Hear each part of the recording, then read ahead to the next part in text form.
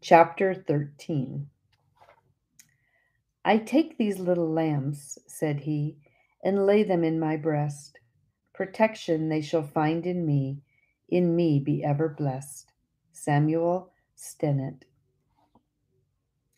On one of my walks about this time, I chanced upon a scene that brought to mind what May had said to me about the Saviour's love for the little children. I found him sitting beneath one of the flowering trees upon the lake shore, with about a dozen children of all ages clustered about him. One dainty little tot, not more than a year old, was nestled in his arms, with her sunny head resting confidingly upon his bosom, her tiny hands filled with the lovely water lilies that floated everywhere on the waters. She was too young to realize how great her privilege was, but seemed to be enjoying his care to the utmost. The others sat at his feet or leaned upon his knees, and one dear little fellow, with earnest eyes, stood by him, leaning upon his shoulder, while the master's right arm encircled him. Every eye was fixed eagerly upon Jesus, and each child appeared alert to catch every word he said. He seemed to be telling them some very absorbing story, adapted to their childish taste and capacities.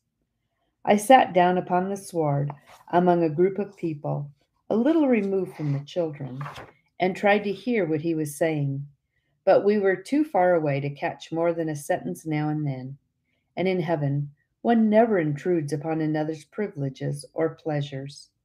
So we simply enjoyed the smiles and eager questions and exclamations of the children, and gathered a little of the tenor of the story from the disjointed sentences which floated to us. A little child lost in the dark woods of the lower world, we heard the master say, in response to the inquiring looks of the interested children. Lions and bears, came later on. Where was his papa? Asked an anxious voice. We could not hear the reply, but soon a little fellow leaning upon the Saviour's knee said confidently, No lions and bears up here. No, he replied, nothing to harm or frighten my little children here. Then, as the story deepened and grew in interest, and the children pressed more closely about the master, he turned with a sweet smile, and we could see an increased pressure of the encircling arm to the little fellow with the earnest eyes, who leaned upon his shoulder and said, What, Leslie, would you have done then? With a bright light in his eyes and a flush on his fair cheek, the child answered quick and emphatically, I should have prayed to thee and asked thee to close the lion's mouth, as thou didst for Daniel, and thou wouldst have done it.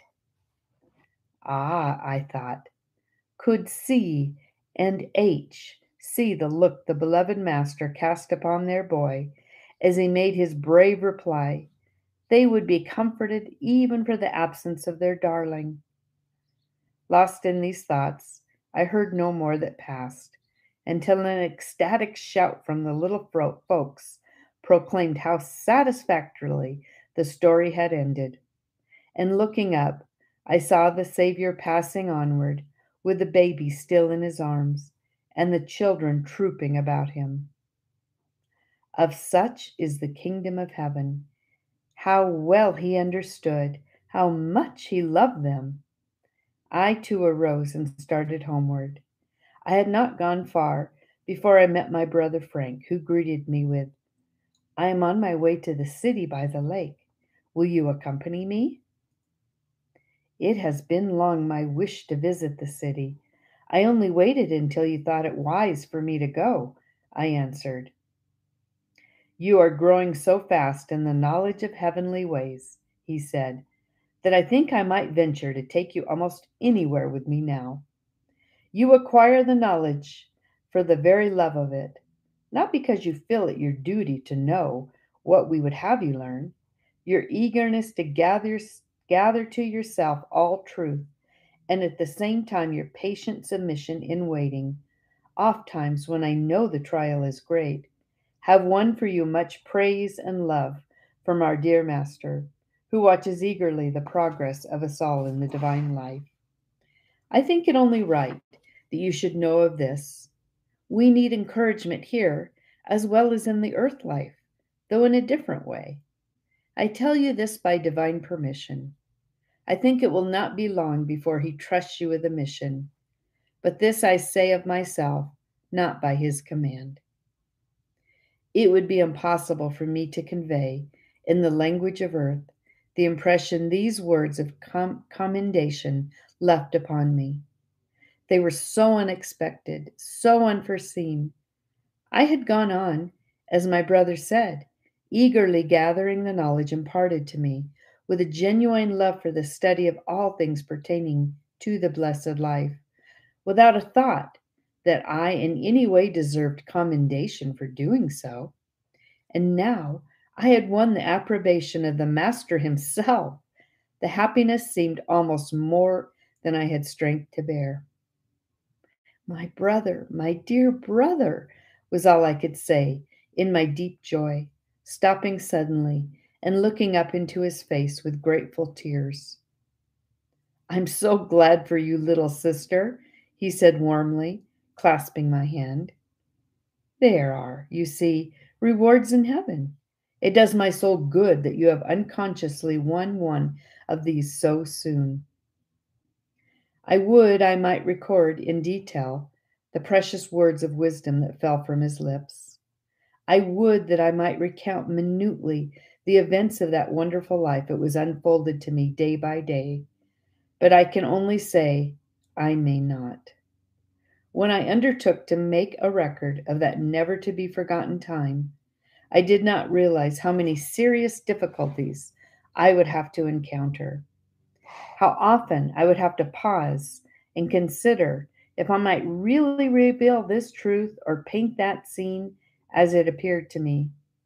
The very heart has often been left out of some wonderful scene I was attempting to describe, because I found I dared not reveal its sacred secret.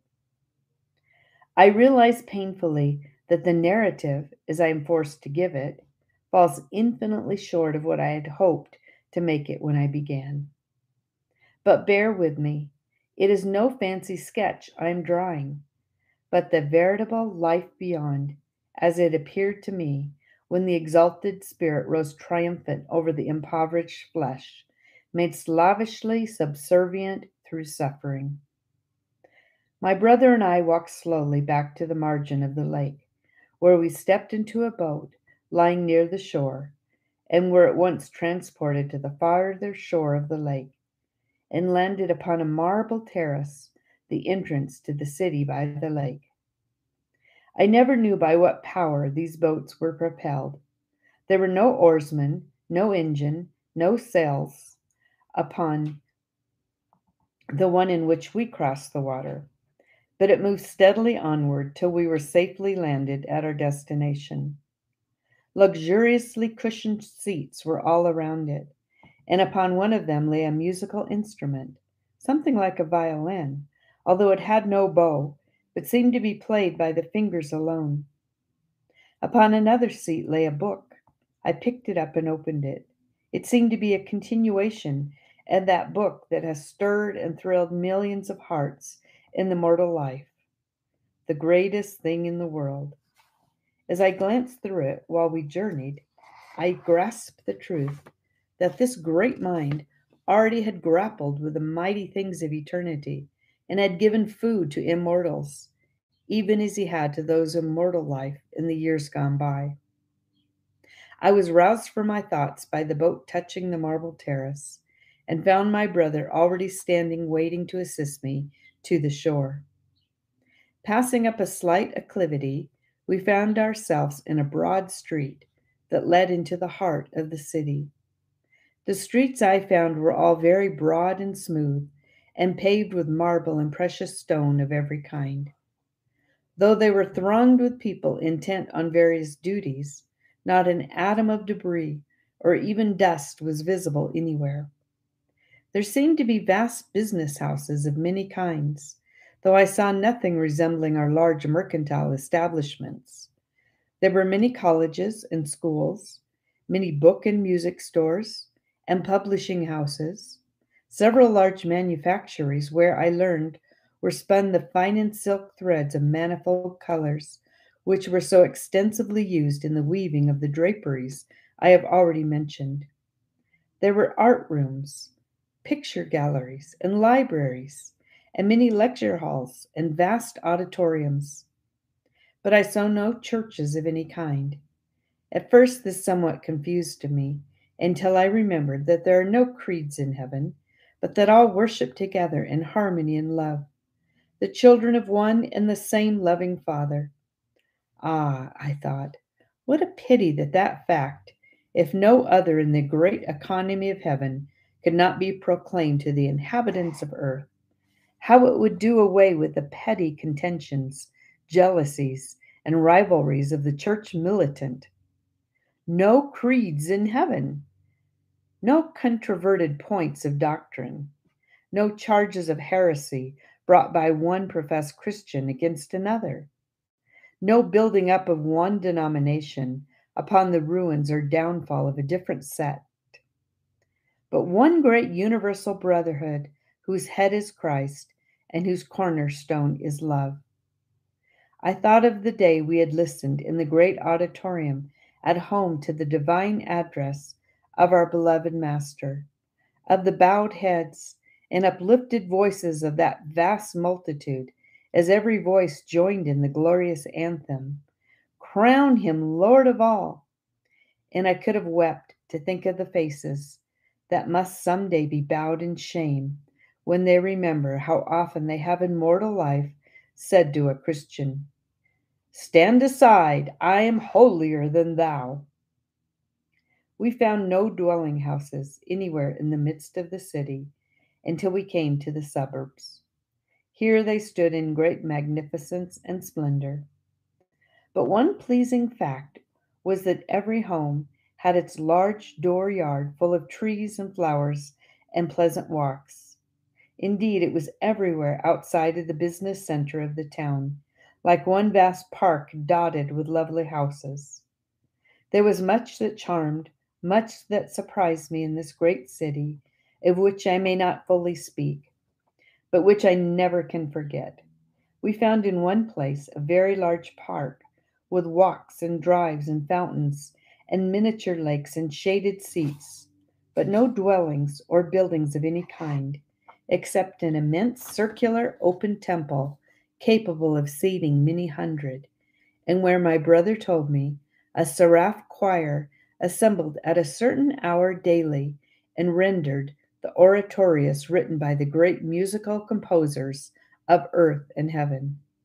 It had just departed, and the crowd who had enjoyed its divine music yet lingered, as though loath to leave a spot so hallowed. "We will remember the hour," my brother said, "and come again when we can hear them." End of chapter 13.